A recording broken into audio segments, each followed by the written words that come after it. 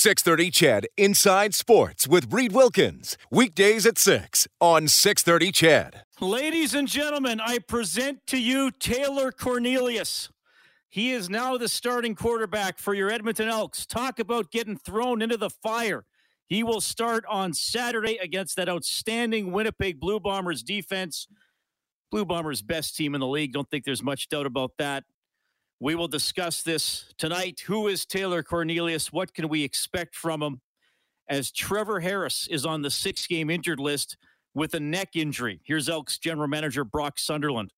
He got injured during the Calgary game, was cleared by the medical staff, continued to play in the game. He's been cleared by the medical staff every day, has felt good for practices, so there's been no restrictions. And as the week progressed, some more symptoms started progressing. He became more aware of them, and it got to a point where yesterday during practice, that became to a point where he needed to pull himself from practice. So anytime you're dealing with a neck or head type of situation, an abundance of caution needs to be taken for the person, and that's what we're doing with Trevor. That's why we've put him on the 6th game. Is there's no timetable to these types of injuries, so we're going to make sure that he's perfectly healthy and completely safe before we think about football again.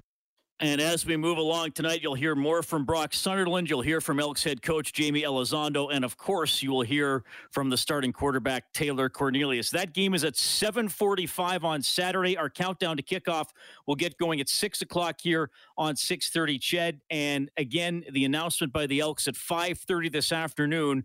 All fans over the age of 12 and older, will have to provide one of the following things to get into the game on Saturday: proof of minimum 1 dose of a COVID-19 vaccine. The approved forms of proof include your online health record, which could be a screenshot or web-based or official documentation from your vaccination appointment, or you have to have proof of a negative COVID-19 test from within 48 hours before the game. So in other words, no older than 7:45 tonight to get into the 7:45 game on Saturday. And we'll dive deeper into the Elks discussion as we move along tonight. But of course, we are ramping up towards the start of the NHL season. Rookie camps underway. The Oilers rookies hit the ice today. Main training camp is going to start on Wednesday. A lot of vaccination stories there as well, and many other things going on. And to talk about that, I am pleased to welcome back to the show, from the NHL on Sportsnet and from the, is it now the 32 Thoughts podcast? Jeff Merrick checks in. Hey, Jeff. Yeah. Hey, Reed. How you doing, pal? Yeah, it's wow, it sounds like you got a busy show today, too. Sounds great. It's now officially the 32 Thoughts podcast, but we still haven't finished the artwork, but we're just going ahead and calling it 32 anyway. So is that like you have to provide 16 thoughts and Elliot has to provide 16 or? No, you know what? It's just like, you know those like pizza chains that'll give you like 2-for-1 slices, but then there's one that'll do 3-for-1, but all they do is cut one slice twice. That's just kind of what we're doing. We're just taking liberties with what we consider a thought to be. How about that one, Reed? Well, I do notice that when Elliot writes it up, some thoughts are about 4 paragraphs and then some are 4 words. But hey, he's numbering them. We always bust on him like, oh man, you are so stretching this thing to get to 31. But listen, he does a lot of heavy lifting. If he wants to take a couple of liberties with what he considers to be a thought, I'm fine with it. No, I understand, Jeff, despite you not being a musician. Now, maybe you do have musical ability, but I'm pretty sure you're not a professional musician. You are on tour. Neither. You're neither. Well, yeah. You're on tour. What's going on here? Tell us, before we dive into some of the daily stuff that he said today, and I know you've been talking to him too, tell me a little bit what's it like being on this tour? Okay, so it's the NHLPA Player Media Tour in Chicago. They did all the Canadian teams in Toronto on Monday, and that was pretty good because it wasn't a super packed day. It was players from all Canadian teams, and it was a more chill event. The Chicago one is go, go, go, go, go, and the players are being dragged around between, all the rights holders. So it's not just Sportsnet, it's also TNT and it's ESPN, and it's other people. It's a tough day for a lot of these guys because you're being dragged from one interview to the other. Elliot and I are sat up in a boardroom where we're just doing interviews for a 32 Thoughts podcast, and I think we wheeled through 15 players and Bill Daly today, and then I think we're doing another 15 players tomorrow. So they're pretty high intensity days if you consider talking to hockey players high intensity. But yeah, it's a lot of fun. It's a great way to sort of kick off the season. And I'll tell you what, Reed, for our position, like I'm mainly a studio guy too. It's good to get some FaceTime with representatives from the team and the players themselves, because, you know, outside of just going to see the local team and the visiting team that's in town, we don't get a chance to talk to a lot of these players normally. I saw a photo the other day, and maybe this was photoshopped, maybe it was out of context, but it appeared you were taking a slap shot on the ice, but in your dress shoes or something. What was going on? So that was at the Ford Performance Center. That's the Maple Leafs practice facility. That was Monday as part of the NHLPA Players Tour with all the Canadian teams. And so they wanted to shoot some stuff just for commercial purposes for me and Elliot on the ice. And so our producer, Amel, said, well, why don't you go out there and see if the ice is dry enough and you guys can actually walk around on it and make sure it's not slippery. So I go out there and I go, yeah, it's fine. And he goes, well, grab that stick and take a shot. Let's see how safe it is. And I'm like, okay, sure, no problem. I didn't think he's like recording it and going to slow it down and put it on Twitter. I think the last count it's got 95,000 views. It's just me taking like a really bad beer league back scratching slap shot that barely even gets an inch off the ice. So yeah, listen, if I can provide a giggle for someone by seeing how bad my slap shot form is, I'm all for it. But that was not Photoshop. That was an authentic bad slap shot, Reed, by yours truly. Well, you never know what's going to catch on online in this day and age. I mean, what's one of the most viewed videos on YouTube? Isn't it that rat carrying pizza down the stairs in a New York subway? So who knows what people are going to latch on to? What passes for entertainment these days, I don't know, but somehow it keeps me employed, Reed. So I'm going to keep my mouth shut on this one. All right. Jeff Marek joining us tonight on Inside Sports, of course, from the NHL on Sportsnet, telling you about being in Chicago here as part of the NHL's media tour. Okay. You know what? We got to talk about COVID. I know people have COVID fatigue, but we do have a sports angle, and we will cover those sports angles on the show. Bill Daly's the deputy commissioner of the NHL. I'm going to read a quote today that he gave the Associated Press. Here it goes. If you're unvaccinated, like you're on a U.S. team, you're traveling to Canada to play games in Canada, there is no exception at this point for that player to be exempted from a 14-day quarantine. Daly went on to say most of our U.S. clubs aren't doing 14-day road trips into Canada, so that player would typically be left home because he can't participate if he goes to Canada. So those are the type of disruptions that we'll see with unvaccinated players. Though we do understand there could be fewer than a team's worth of unvaccinated players once the puck actually drops in mid-October. So we spoke to Daly this morning, and we asked him that question. How many players, by puck drop are you looking at not being vaccinated? And he said lower than 15, maybe around 10, but maybe even lower than that. Like there are, I've heard stories of a couple of different players. How should I phrase this? Who had to be reminded by management what they do for a living and how much they earn for a living, and that this is a fair exchange, even if you're having second thoughts about getting a vaccine, that they really need to do it.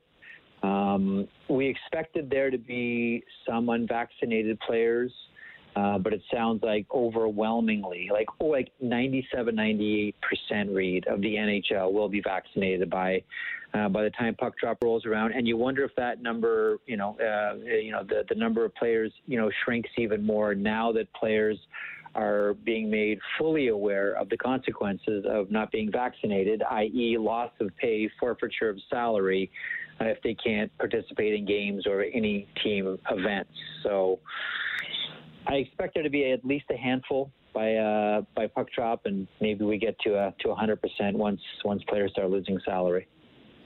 Well, and that's another thing I want to remind people, that if you are a fully vaccinated player and you have COVID-19, you're treated as if you have a hockey injury. Unvaccinated players will be suspended. And also, if you're unvaccinated, you will lose some of the lifestyle of being a hockey player because you're not going to be able to go out as much when you're on the road and things like that.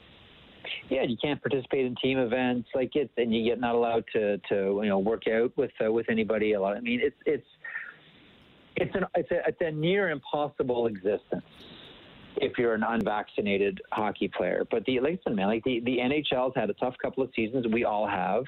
And I know you mentioned this off the top of the interview. We all have COVID fatigue, but I mean, every decision, not just in sports, but in our lives, is all being informed by COVID and the reality of this new Delta wave that we're all going through. It's going to be near impossible to function as an NHL player unless you're vaccinated. And the NHL wants to get through their first smooth full season for the first time in 2 years, really.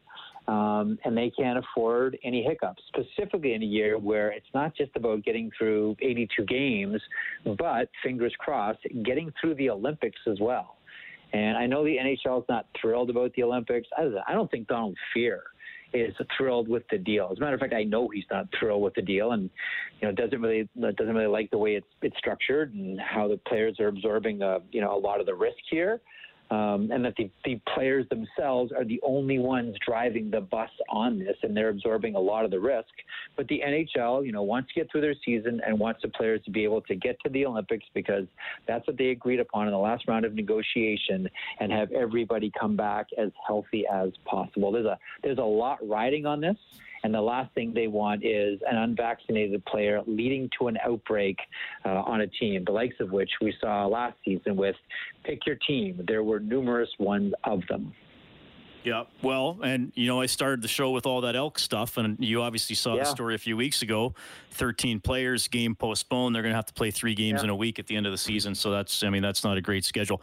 All right, let's do one actual hockey on the ice question. You and I have been doing these interviews for years, and we can go back 7-8 years, and when we talk about the Oilers, it was, can they just get out of the basement? Can they not be in the bottom 3 in the league? That's certainly not a concern anymore. I want to get your perspective, because the phrase I have used a million times, my listeners are probably know exactly what I'm going to say. They're a good team. They're not a great team. They're trying to be great. I think they're now trying to go from the second tier to the top tier. That's just me sitting here in my basement saying this. What's your view of our club here? I think up front they're much improved. Like, it's a really deep squad. Like, I look at Edmonton and I say, if you're a fan of just fun hockey games, watch the Oilers this year, because there's going to be a lot of 6-5 finals. Now, they may not be on the winning end of some of those 6-5 finals, but it looks like it's going to be a team that may have a hard time defending, may have a hard time keeping the puck out of the net, but you look at the depth of this squad at the forward position, with the addition of, I'm a huge Warren Fogle fan. I think this guy is one of the more underrated players, and he's a total Swiss Army knife. I loved that acquisition. I know it was a very expensive price to pay, and I'm a huge Ethan Bear fan. But Warren Fogle is a real good player, and as long as Zach Hyman can stay healthy, and that's the caveat there, he's going to help whatever line that he's on. I like what the Oilers did up front. My only concern is, like everybody, the back end, and how much hockey, Duncan Keith still has in him. Cody Ceci last year for a large chunk of that season with the Pittsburgh Penguins really changed his game around and played real well for the Penguins.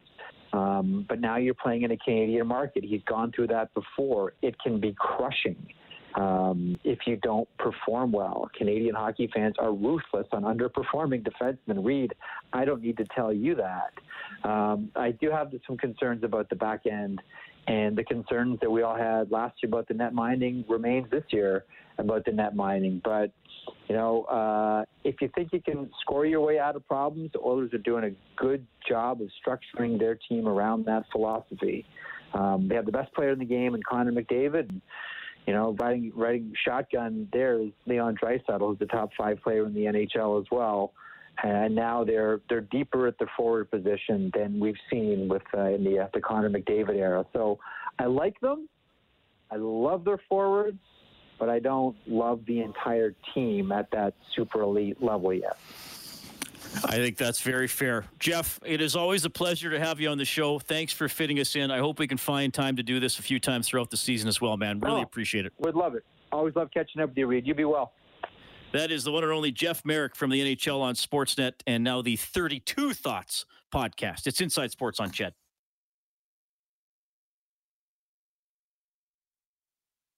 Okay, I can also tell you this regarding the Alberta Junior Hockey League, whose regular season will open up tomorrow. The AJHL announcing late this afternoon, as per provincial restrictions effective September 16th, all spectators attending AJHL games this weekend must wear a mask and maintain 2-meter distancing between households.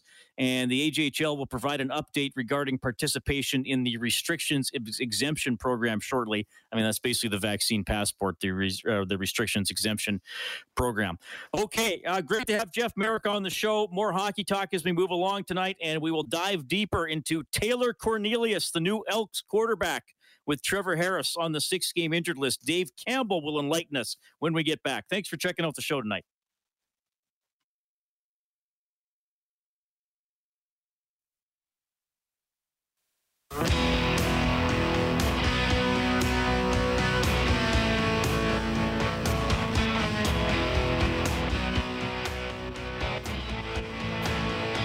Happy birthday. You're the starting quarterback on Saturday. Good birthday present. Well, tell me about that. Just, it's kind of an unusual time of the week to get that designation, but it is what it is. For sure. Found out, late yesterday after practice that Trevor would be down this week. Just been getting a lot of mental reps this week, but staying ready, and you just never know, and today was my week. That is Taylor Cornelius, 25 years of age as of today. Speaking to this gentleman, Dave Campbell, after Elks practice earlier today. Dave, there is Taylor Cornelius. Who is Taylor Cornelius? Yes, that's absolutely. It's been a busy day. Taylor is a 26-year-old. Happy birthday to Taylor Cornelius. 26. I had 25. My bad. Okay. Yeah, so 26 today. Played at Oklahoma State University. That is significant because we know someone else that has been on this show that played at Oklahoma State University, and he's with the Carolina Panthers now. That's running back Chuba Hubbard, the pride of Sherwood Park. Sorry, Sherwood Park. That was my bad. And played some big games down in with OSU, played in some, there's some huge stadiums in Texas and big moments, and beat Oklahoma in a big game in 2018.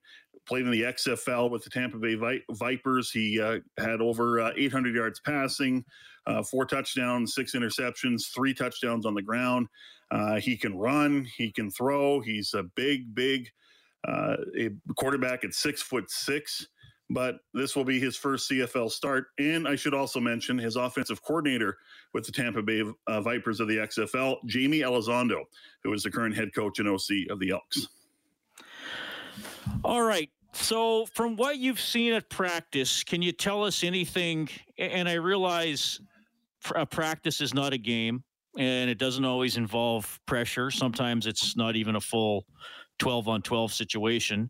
Can you tell us anything about his speed of delivery, the style of ball he throws, if you think he's going to be a chuck it or a check down type guy? Like, what do you think about Cornelius there? Well, he's got some accuracy to him because he's able to throw the ball into some tight spots downfield, which is what you're going to have to do in this game. He's able to throw the ball downfield. Brock Sunderland, I don't know if you played the clip, but he referenced, and I saw this play where he had a 70-yard touchdown or a 70-yard completion, I think, and that's huge. That's pretty good. His ability to move is something that will be very different from Trevor Harris, who we have said, when he's in trouble, he can't move out of the pocket. Cornelius can.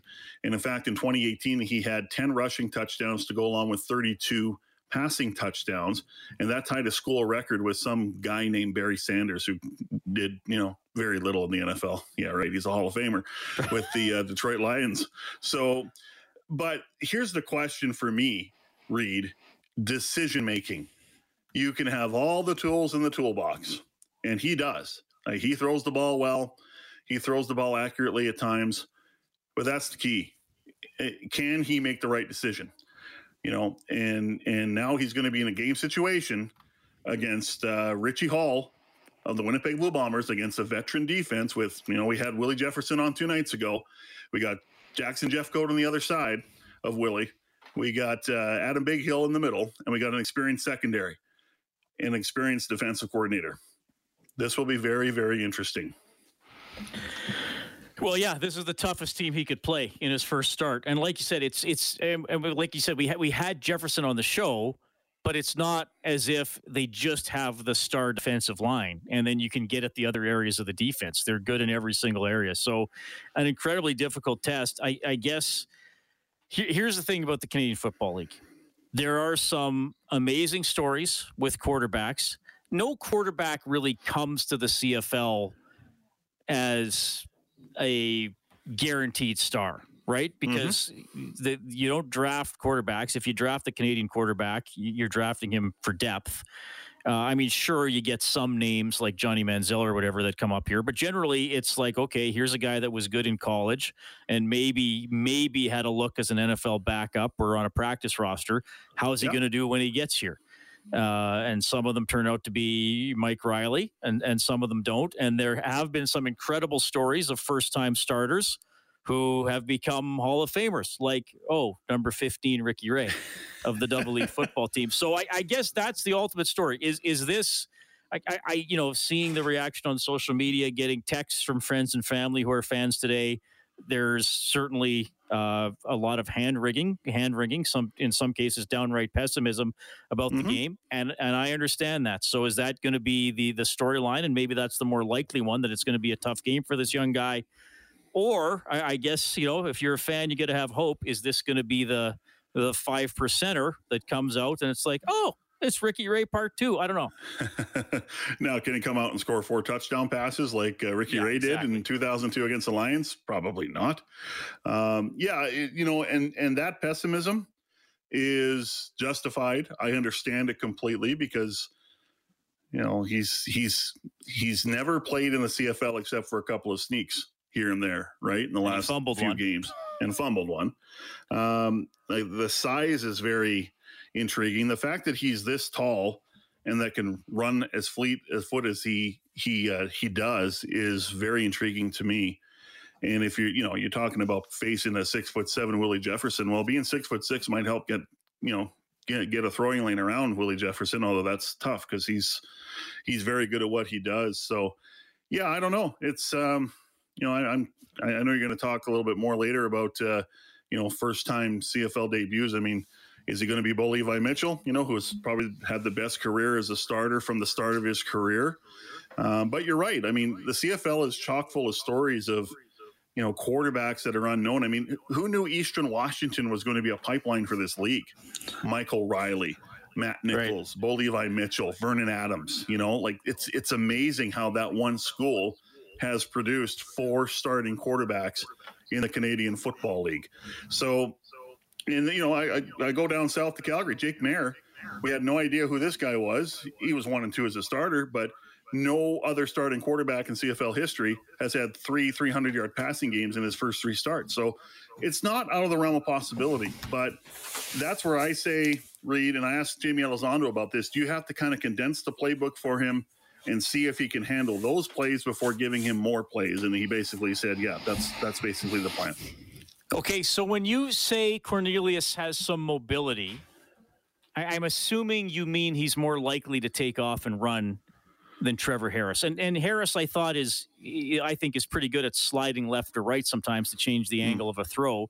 But do you think Cornelius might actually be a threat to run for some yardage? Because that is something that can throw off even a good defense if they're worried the quarterback's going to break away for a gain.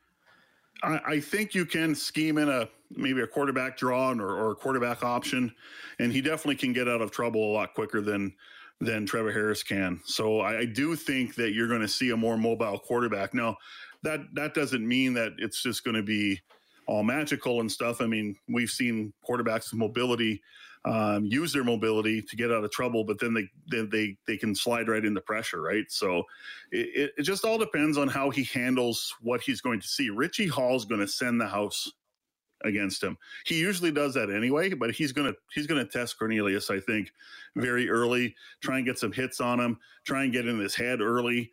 And if you're Richie Hall, why not? I think that's exactly what you do. But I do think you're going to see a little bit more in the playbook that will utilize Cornelius's mobility compared to what you would see with Trevor Harris. All right, Dave Campbell joining us on Inside Sports, talking about Taylor Cornelius, who will start at quarterback for the Elks against the Bombers on Saturday. He was a walk-on at Oklahoma State University, eventually got a scholarship. He walked on in 2014, eventually got a scholarship in 2017, and was the starter in 2018 when the team went 7-6. The Harris injury, I played Brock Sunderland's clip about it happening in the Calgary game, and he was fine to keep playing and then cleared to play every day this week until all of a sudden he couldn't practice anymore. Do we know exactly when this happened, or do you have any further insight into how this progressed? I don't, and I know he was hit a lot in the game, so I don't know if it was one of those 7 sacks that put him into a bit of a question mark in that game at some point without our knowledge until today. I don't know. It's obviously sometime in that game, and he took a lot of hits, and then he tried to come back, and he did come back. He was cleared for practice, and then pulled himself out yesterday.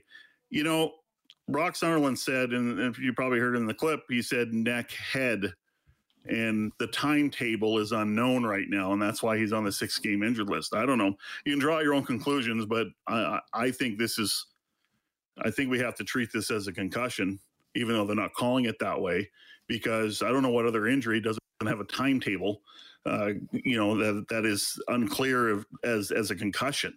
So to me, I think that's why they're being extra cautious. And clearly Trevor Harris, tried to come back and practice, and maybe just, I hope he didn't do the thing that Zach Collaros did a couple of years ago with the Saskatchewan Roughriders and get dinged in a preseason game and not tell anyone he was concussed and didn't come out, So I think that he was smart enough yesterday to go, I can't do it. I just can't do it. So this is a little ominous. When he had the forearm injury in the Labor Day rematch game in 19, we kind of knew what the time frame was. It was, about a 4 to 6 week injury. He came back, I think he came back right at 6-7 weeks. So we kind of knew that what the time frame of that injury. This we just don't know. And they're not saying concussion, but to me, this screams concussion. All right.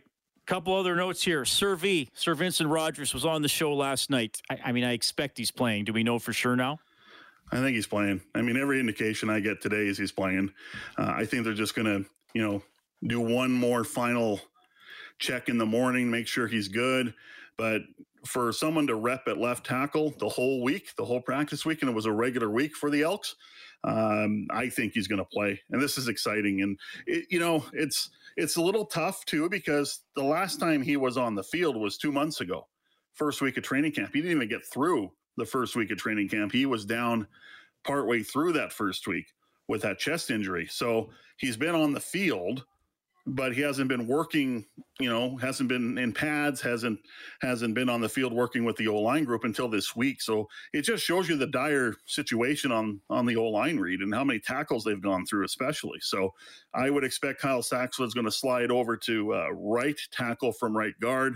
And I think we're going to see the debut of Tomas Jackardilla, the 3rd overall pick, I believe, from the 2019 or 2020 CFL draft, and out of Buffalo, University of Buffalo. I know you had him on draft night that year during that draft night, and he's a really sharp kid. And there's a lot of hype surrounding Tomas Jackardilla. But the exciting part is Sir Vincent Rogers will finally play his first game as a member of the Green and Gold, and I think that's a great story. Well, and the tackle play is going to be as important as ever with, like you said, those rush ends coming at Cornelius. So they're going to have to really step up for sure. Dave, before I let you go, any other key roster notes or otherwise that people got to know tonight?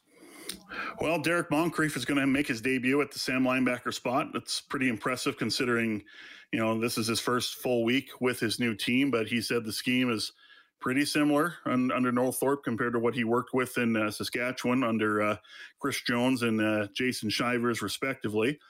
So he's going to be at Sam linebacker, and that's going to be a huge upgrade. We won't see Kwaku Boateng. He was seen in a walking boot this week in practice. So Thomas Costigan is going to start again, and we know how good that went in BC against the BC Lions. He was sensational that night, and I believe we're going to probably see Terry Williams come back into the lineup as well. And I think that being that they have 4 Canadian offensive linemen, I think that might push Jalen Tolliver with the starting 5 receiving group. And I should mention Tolliver just quickly. Jalen Tolliver and Taylor Cornelius played together in Tampa Bay in the XFL too. So there might be some familiarity there between those two. But those are some of the changes that we'll watch for tomorrow. All right, Dave. Man, oh man, a lot of storylines. Thanks for updating that. And I'll see you Saturday. I'll wave to you up in the booth at the very least. Look forward to it, and this year has definitely not been boring when it comes to the Edmonton Elks. It has not. They are 2-3. They've had a game postponed. They have had now a quarterback injury. They've been terrible at home, quite frankly. I don't think I'm being mean-spirited by saying that. One offensive touchdown that didn't really matter, but they had an awesome game on Labor Day. So we'll see what we get. Thanks, Dave. Thank you, Reed. That is Dave Campbell checking in. And again, for the Elks game on Saturday, I'm just going to read what they put out. If you haven't seen it already, now I've retweeted this. You've probably seen it, but all fans 12 and older will be required to provide one of the following upon arrival at the Brick Field at Commonwealth Stadium on Saturday: proof of a minimum of 1 dose of a COVID-19 vaccine. Approved forms of proof include Alberta or another province's online health records. So it can be a screenshot or web-based or official documentation from your vaccination appointment. You can also provide, instead of that, official documentation of a negative COVID-19 test, PCR or rapid antigen from within 48 hours of game time. So that's something that is after 7:45 tonight. So between 7:45 tonight and the start of the game on Saturday. That's what's going on there. It's Inside Sports on Ched.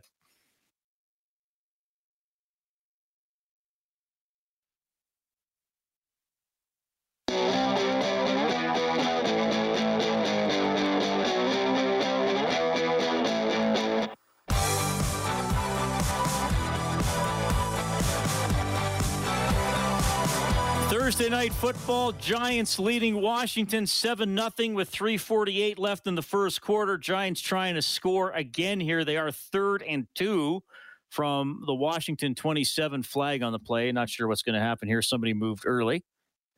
Well, let's see what the ref's going to say. Oh, it's a false start against the Giants, so they'll have 3rd and 7. I want to remind you about something here. Ron Lowe was on 2 or 3 weeks ago to talk about this, the former Oilers goaltender and coach. And I want to remind you about it because it's a great cause, and you only have until noon tomorrow to get involved with this. It is the Hockey Helps the Homeless with the Mustard Seed prize raffle. I have tweeted out a link to this. It is through rafflebox.ca. So you could just search Hockey Helps the Homeless Mustard Seed raffle, and it should take you there to the Oilers experience specifically. Now, a whole bunch of great prizes in here. I'll just run down a couple here. First of all, you could win an Edmonton Oilers alumni experience that would include a chance to play in an alumni shinny game, 2 customized Oilers jerseys, 2 lower bowl tickets to an Oilers game with access to the alumni suite. That's all one prize. You could get a signed Paul Coffey jersey. You can get 10 people to go see a dinner and a show at River Cree Resort and Casino. Whole bunch of great prizes. So again, this is all through Hockey Helps the Homeless, hockeyhelpsthehomeless.com. You're helping out the Mustard Seed as well, the seed.ca. This specific raffle, again, go to rafflebox.ca or give a Google for Hockey Helps the Homeless Mustard Seed prize raffle, and you'll find everything there. Ticket sales end at noon tomorrow. And I believe they're doing the draw right away. I think they do the draw tomorrow afternoon as well. So chance to hop in on that for sure. All right. You'll hear a little bit more from Taylor Cornelius, the Elks quarterback for Saturday against the Bombers. Mooner's going to hop on too. It's Inside Sports on 630 Ched, your voice to the Edmonton Elks and the Edmonton Oilers.